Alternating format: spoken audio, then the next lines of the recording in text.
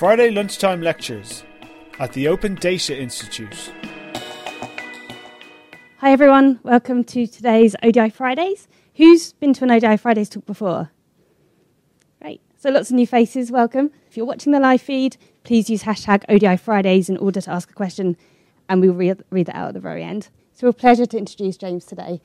He's a friend of the ODI, and he's really passionate about using data to appeal to his audience and to actually write stories about London that are relevant and for the readership. So I am going to hand over to James, and thank you for coming in.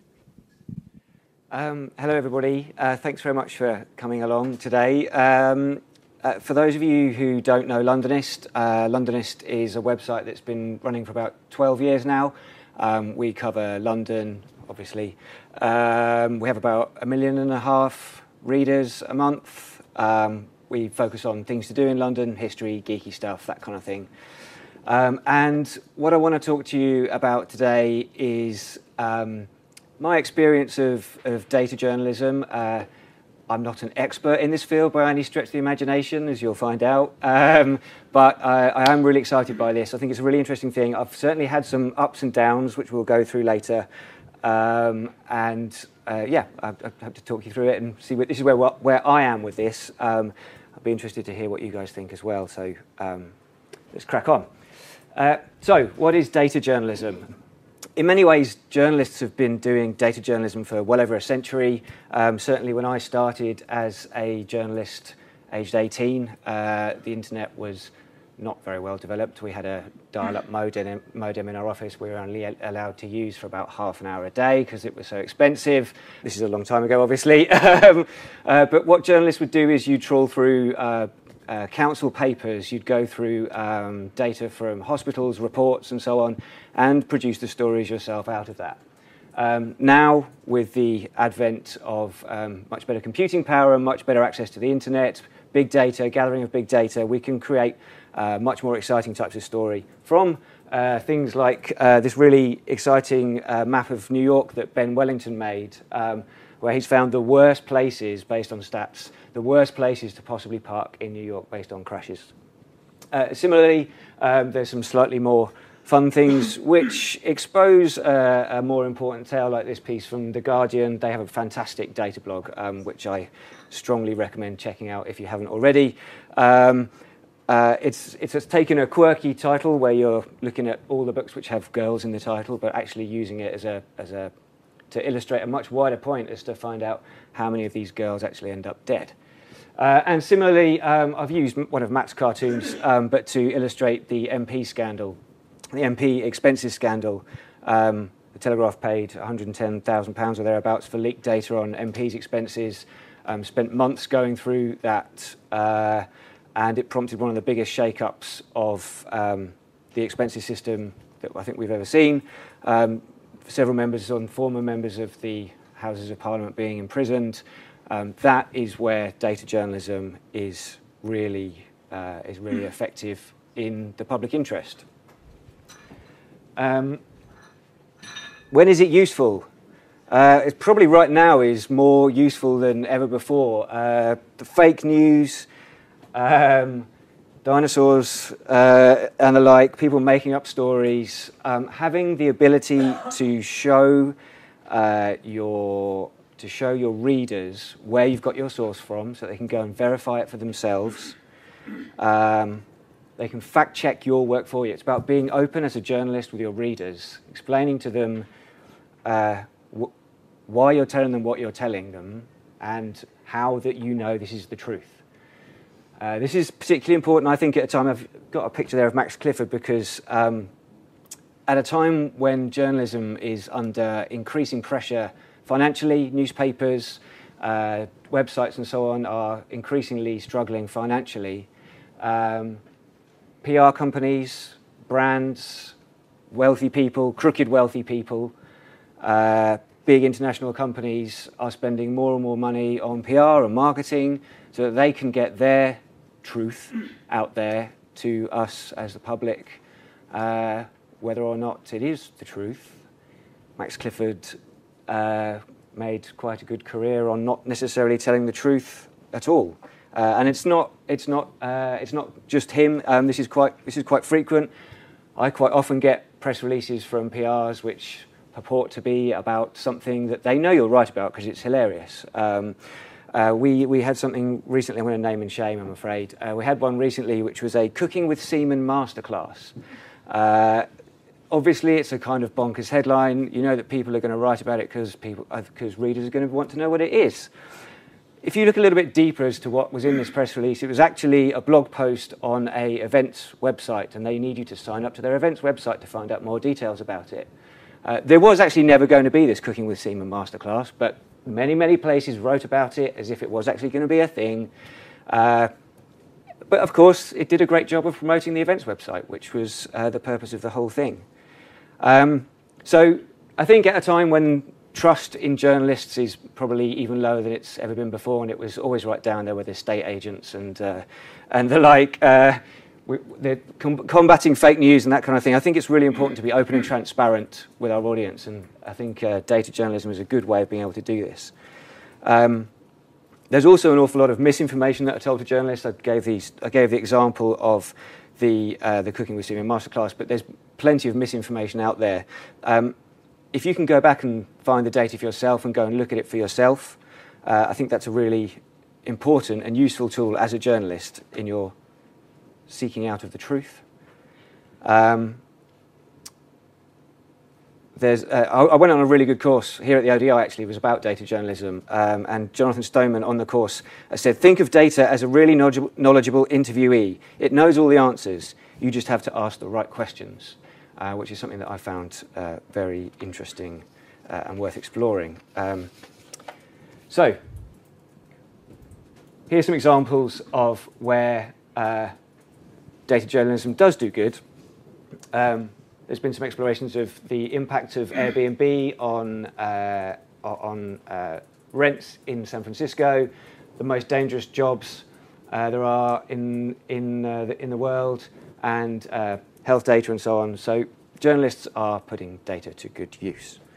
So the challenge is, number one, journalists are not naturally maths people. I absolutely hate maths. Numbers freaks me out. I got a C at GCSE. I dropped it as quickly as I could.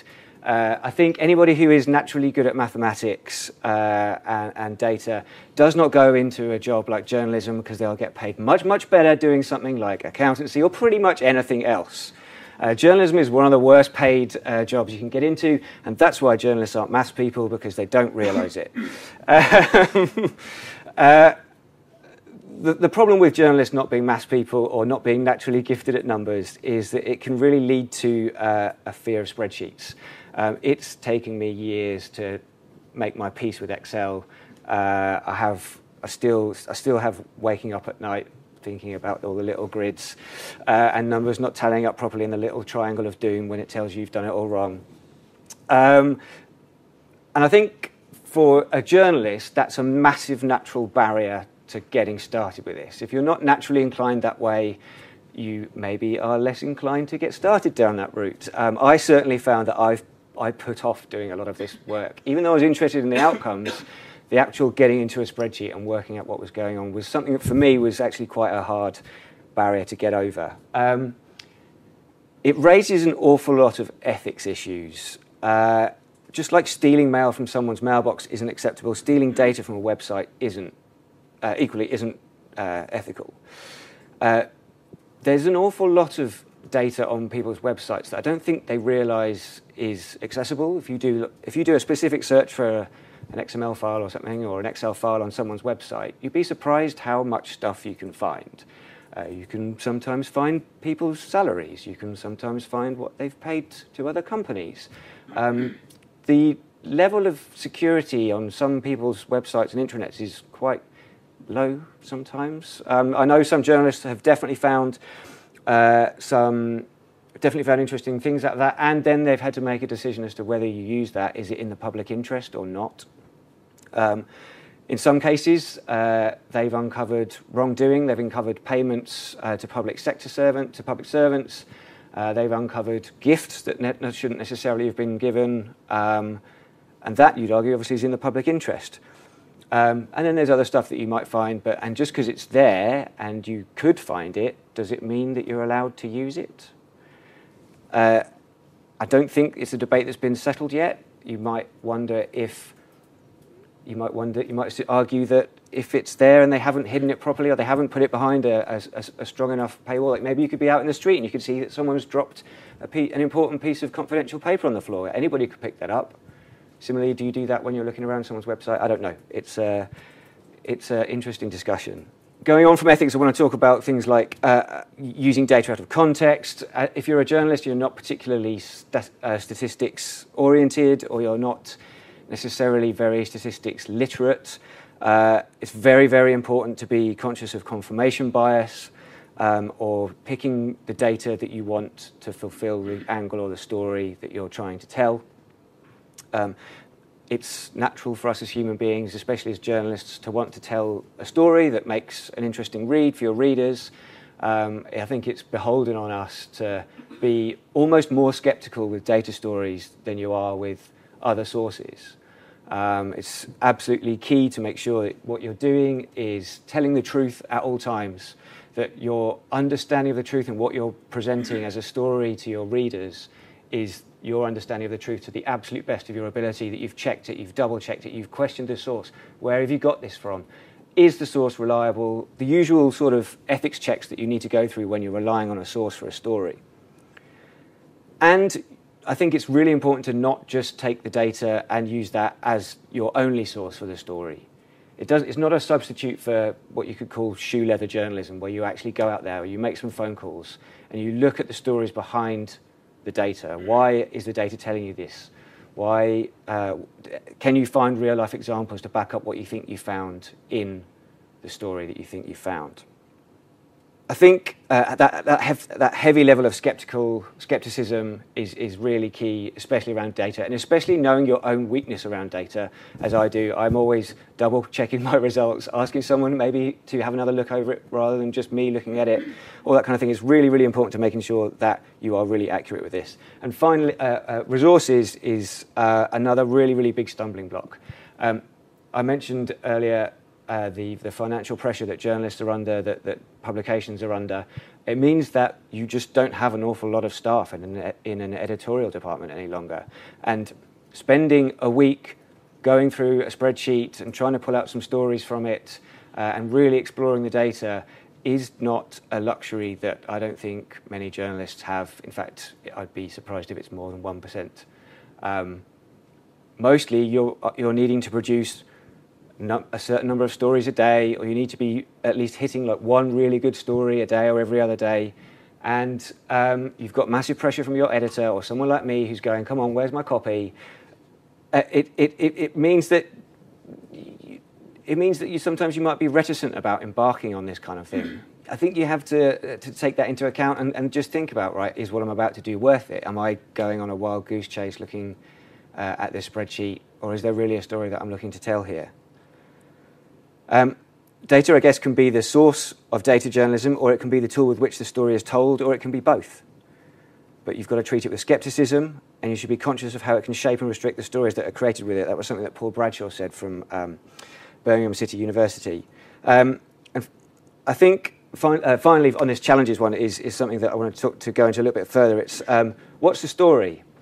I've spent a fair bit of time mucking about with spreadsheets and plotting good-looking maps and making cool little apps and things like that, which has been very enjoyable as I've explored ways for our team to do more data journalism, to give the public access to some of the cool sources that we found and sharing with people. So here's something that I made. It's a really pretty-looking map of London. I mapped all the publicly accessible toilets by London Borough. So you can see, you know, the greater number. There's obviously this higher concentration of publicly accessible toilets here, and fewer out on the outskirts. And I spent some time making this map, and then I looked back and I thought, oh, this looks really good. And then I thought, so what? That's not actually that interesting, is it? Who cares? I mean, I can't show you on this, but you can hover over it, and it'll tell you the figures. But who cares if there's 25 publicly accessible toilets in Wandsworth? It doesn't really mean anything. It doesn't tell you where they are. I have basically canned this because it was a waste of my time. It looks nice though, right? This is something I again couldn't quite, I can't quite capture it because it's interactive, but this is the cheapest and most expensive places to rent in London. This is a better example of a map of London that we made.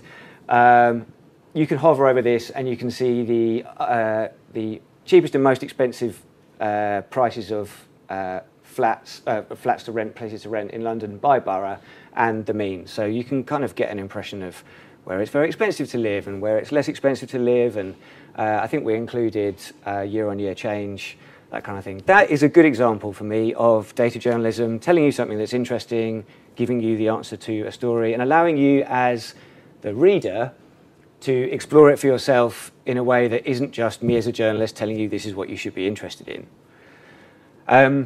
So that was a good example of something that we did. And then I'll put these in the wrong order. Being more positive about it. I'm super, super excited about the opportunities that there are for data journalism. For me, very much it's about democracy in action. There's an awful lot of open data sources from government, from public health, and the likes. And you can really explore that as a journalist to tell stories that have an impact on people's lives, or that hold the government to account for what they're doing. You can make them answer why you can at least ask the questions of them, why they're making certain policy decisions. And I think for me that's a very, very powerful thing that we should all embrace. Journalists are always very good at taking huge amounts of information and sifting it into what are the stories, making it accessible, making it interesting, making it something that you want to read rather than you having to go through the spreadsheet yourself or you having to look at the whole data set and try and pull out the story for yourself. For me, something that I think is really useful is it gives good journalists the chance to share their sources. We touched earlier on the lack of trust in journalists. I am fed up of people saying that journalists tell lies all the time, because they don't. Most journalists are always looking to tell the truth, or at least the best truth that they can find by doing the job that they're doing. It's pretty cheap and lazy for people to respond with, oh, this is just made up, where have you got your facts from? More and more database journalism where you can call back to your source, for me, is a great opportunity for us to be open with our readership and to talk about this is where we are. And there's brilliant ways and more creative ways of telling stories. Infographics, we've all seen loads of infographics, but it's a great way of conveying information, which is part of a journalist's job. It's telling people information in a way that they can understand. It's quick and easy to understand. Infographics is a great way of doing it. For me, news apps or apps on websites is a really nice way to allow the reader to explore the data for themselves, but without, again, having to do the heavy lifting. You can allow them to explore your story in a way that they want to look at it. So you might present it with, this is the angle that I think is the most interesting angle, is a news angle. But if you give them an opportunity to play with the data through a table or similar, they can explore a certain part of it that they might be interested in. It means the journalist is no longer the gatekeeper for the information. Perhaps there was something that the journalist skipped over or only lightly touched on in their story, but you want to find out more about it. For me, having data sources and presenting data as an app or as an explorable table, that kind of thing, is a really, really exciting way of telling stories and giving people access to that kind of information. So, how easy is it to access data and how can we build stories from it? It's definitely becoming a lot easier, certainly with more and more technology. There's plenty of organisations that are making their data sets available. London Data Store is a really great one for us. TfL is very open about their data. I got asked recently what was my favourite design thing from TfL of the last 100 years, and I said it was their open data policy, because without them you wouldn't have Citymapper or the other useful tools that you use to get around London, I don't use the journey planner, I use Citymapper. But without that kind of open data policy, it would you wouldn't have access to this kind of thing. We're in a time where other organisations are using data to push their own agenda as well. How many journalists are in the room? A few. I'm sure you're all sick to death of those press releases about a survey told you this, that, and the other, which you know is cobblers and is just marketing for the company. But more and more other organisations are using things like rental indexes and that sort of thing, which is more reliable data, and you can explore that for yourself. Again, with that certain sceptical eye on it. I do think we need to do more. I know a lot of organisations struggle with the concept of opening up their data to public analysis and just keeping it free and open. I think there's some fears about competitiveness. Am I opening up my business to competitors? But for me, I think being transparent very often benefits the whole of your sector or the whole of society, obviously within reason. I'm not totally Pollyanna about this. I think also a lot of people just aren't that data literate, and that's something that we don't teach in schools very much. And perhaps that's another reason why we could do more to educate people and explain that they could probably do more with data and how it's going to improve them and their communities. So will Excel be the newsroom tool of the future? Like pretty much every question that the media ask, the answer is nearly always no.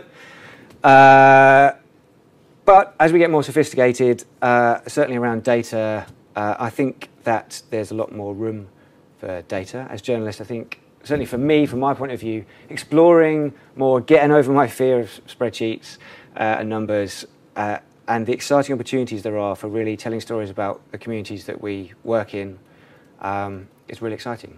So I'm very excited about it. I certainly think that all journalists should get more and more comfortable with the data and with handling that kind of thing. We're certainly very open to the idea of telling other people's data stories, so if you have stuff that you want to share with us, I'm really keen to hear what you guys are working on too. Drop me a line. Thank you.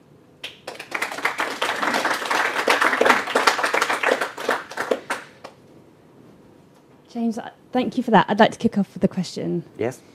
What's the most surprising thing or fact you've learnt from the data that you've been using or discovering? That's really hard. I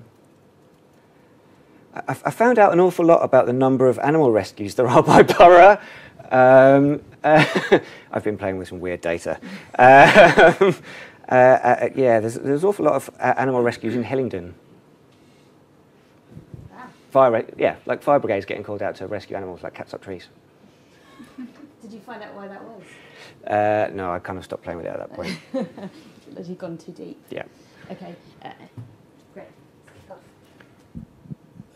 You talk about a reluctance of organisations to release data. Yeah. What can be done to encourage them to try and release it? Because it strikes me that one reason they're not doing it is because they just don't know what data they hold, so that they're afraid to give access to it, and it's not managed particularly well. So they don't know whether what they're going to release is going to be commercially sensitive or whatever. So what can be done to try and encourage them to be a bit more open with their data? Yeah, I think as journalists we can encourage organisations to be more open. If you're thinking about a story and you want to get access to the data, I don't think there's any you must ask for it for starters, and if they're frightened about it, it's about coaching them through that experience. When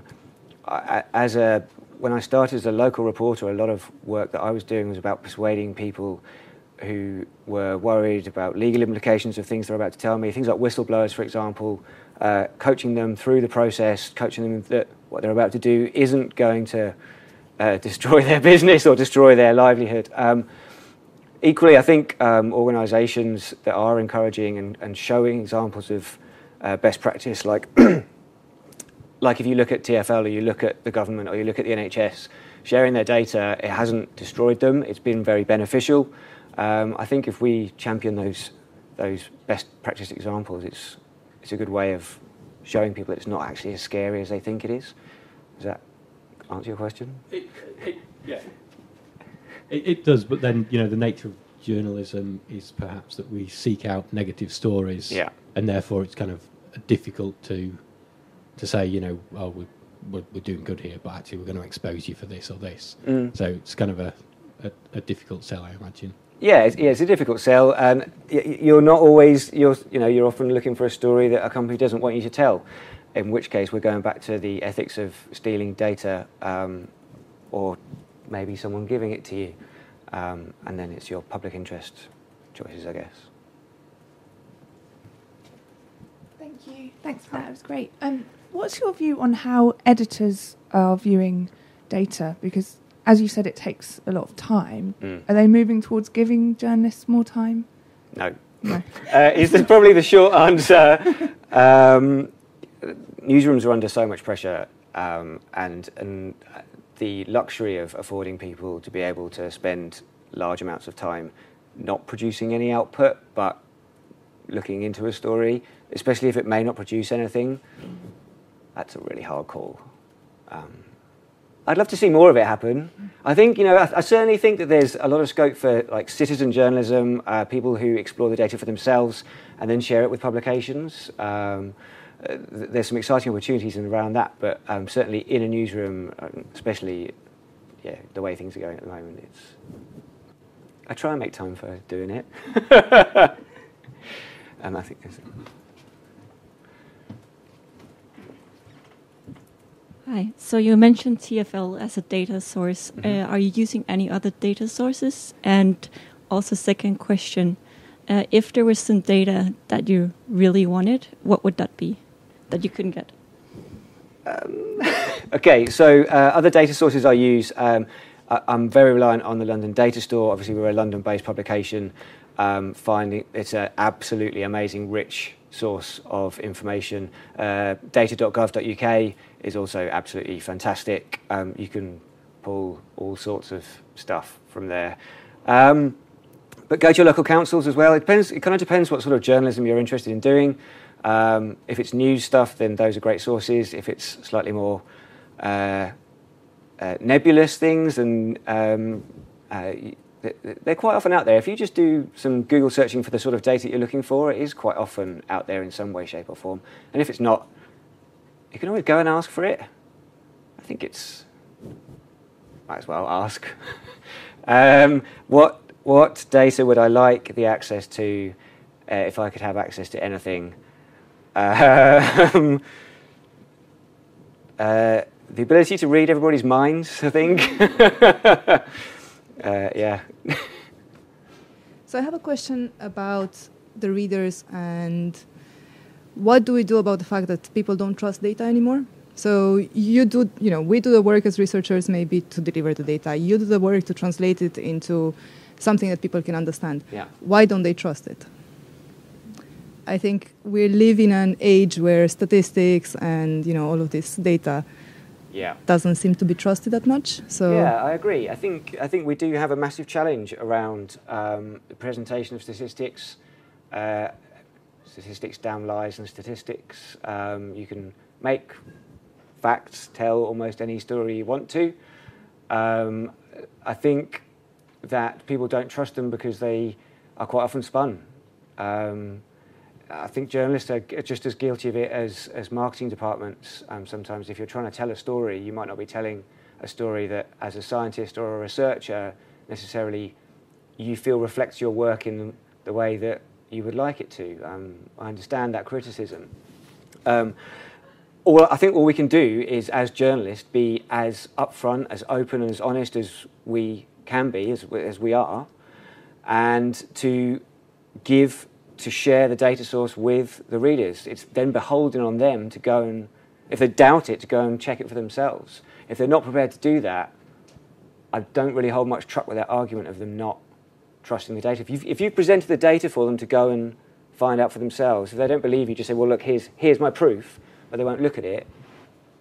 But why do you think this mistrust in data in the public? So people don't trust data. I think there's an awful lot of public narrative around not trusting experts. and I think we've seen some important collapses in trust around forecasting, economic forecasting, around polling, and I think that sort of story, as long as after you have a few of those examples, that narrative is the sort of narrative that gets attached to people who make these sort of predictions and who do hold huge amounts of data, and then it becomes that really easy leap in your mind where you don't need, experts, they don't know what they're talking about, do they? Which is lazy and bad. Any more questions more on questions this? here? Yeah. Hi. Hi. Yeah, it's just, is there any evidence that when you did your map of the rents in London, Yeah. that making the map actually made more people go and see it, and also that people are actually that interested? I mean, you put a lot of effort into finding the data, presenting it. Are people actually that interested in it? Yeah, that's a really good question. Yes, they are, absolutely. We've run that story before without the map. We've essentially listed maybe like the top 5 and the bottom 5, and written 250 words or so on it. That piece did about 10 times as many page views as any other article we've written on that topic. So giving people the opportunity to explore where they live, for example, especially people who are interested in how does this apply to me. So giving people the opportunity to look at where they live, or to look at the factors that impact them, has a significant improvement we've found on people's interest. Which is why I'm prepared to invest in it if we can tell the right story. Coming back to your point about is it worth investing people's time, taking them off doing other stuff?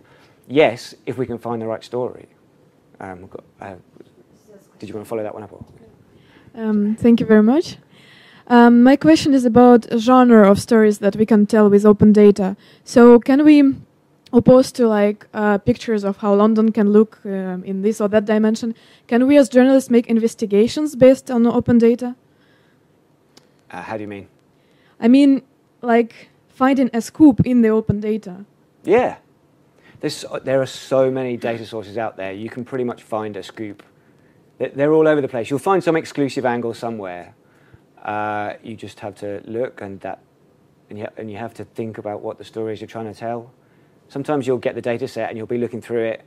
You'll look at it this way, you'll look at it that way, and then the story will come to you. Sometimes you'll have an idea in your mind as to what you think the story should be or what the story you want to tell is, and then you go to the data to understand if you can tell that story from it. Does the evidence back up your thought process? Does that make sense? But there's so much out there that, yes, you can get a table and I can tell you...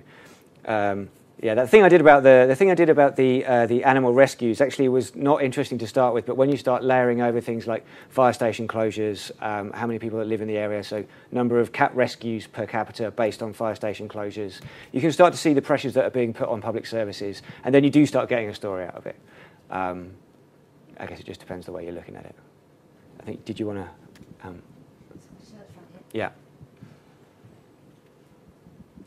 Is there an issue with the term data journalist and data journalism in terms of putting people off? Because you said that journalists don't like numbers, and as soon as there's a label of data journalist, have you found that journalists just go, that's not for me, and kind of backed away?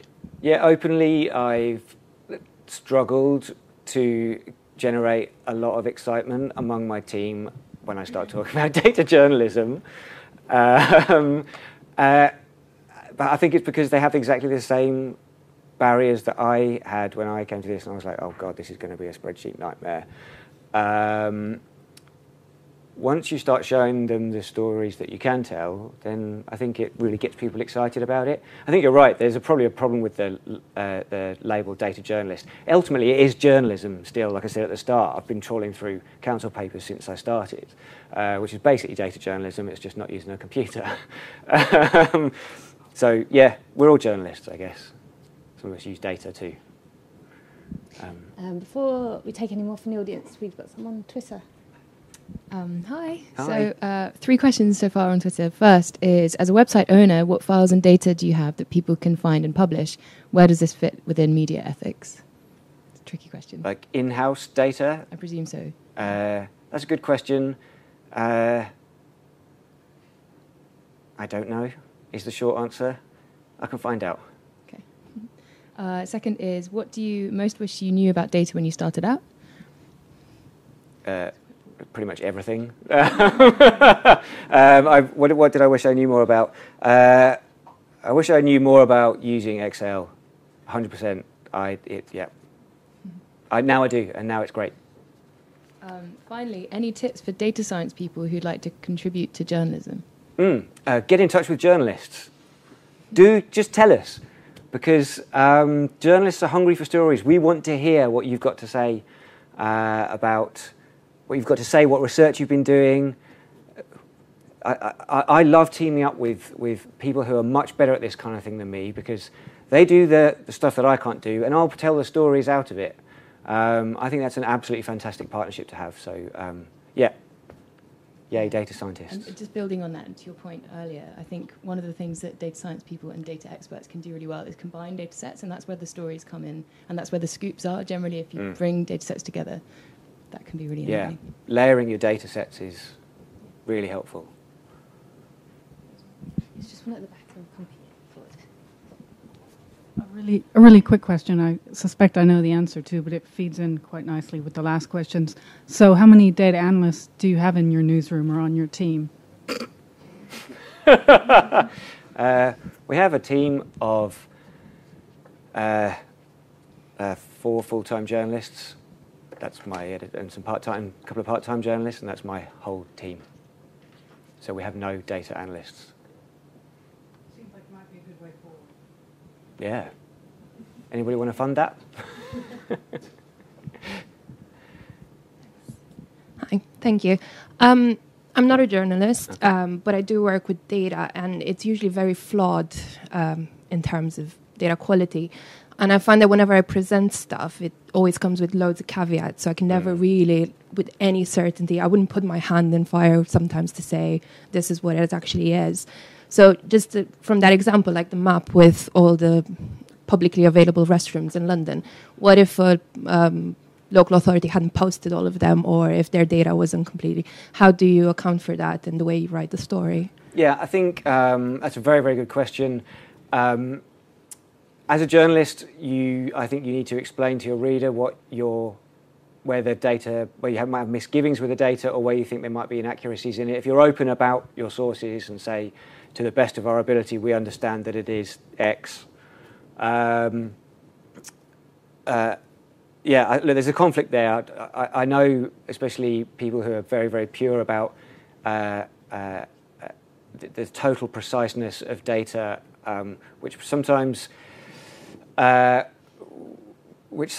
interferes with telling a story as a broader point. I think, especially if your speciality is data science, you're especially obsessed with the exact accuracy of the data and the way it's been gathered and the scientific method that is behind the gathering of that data.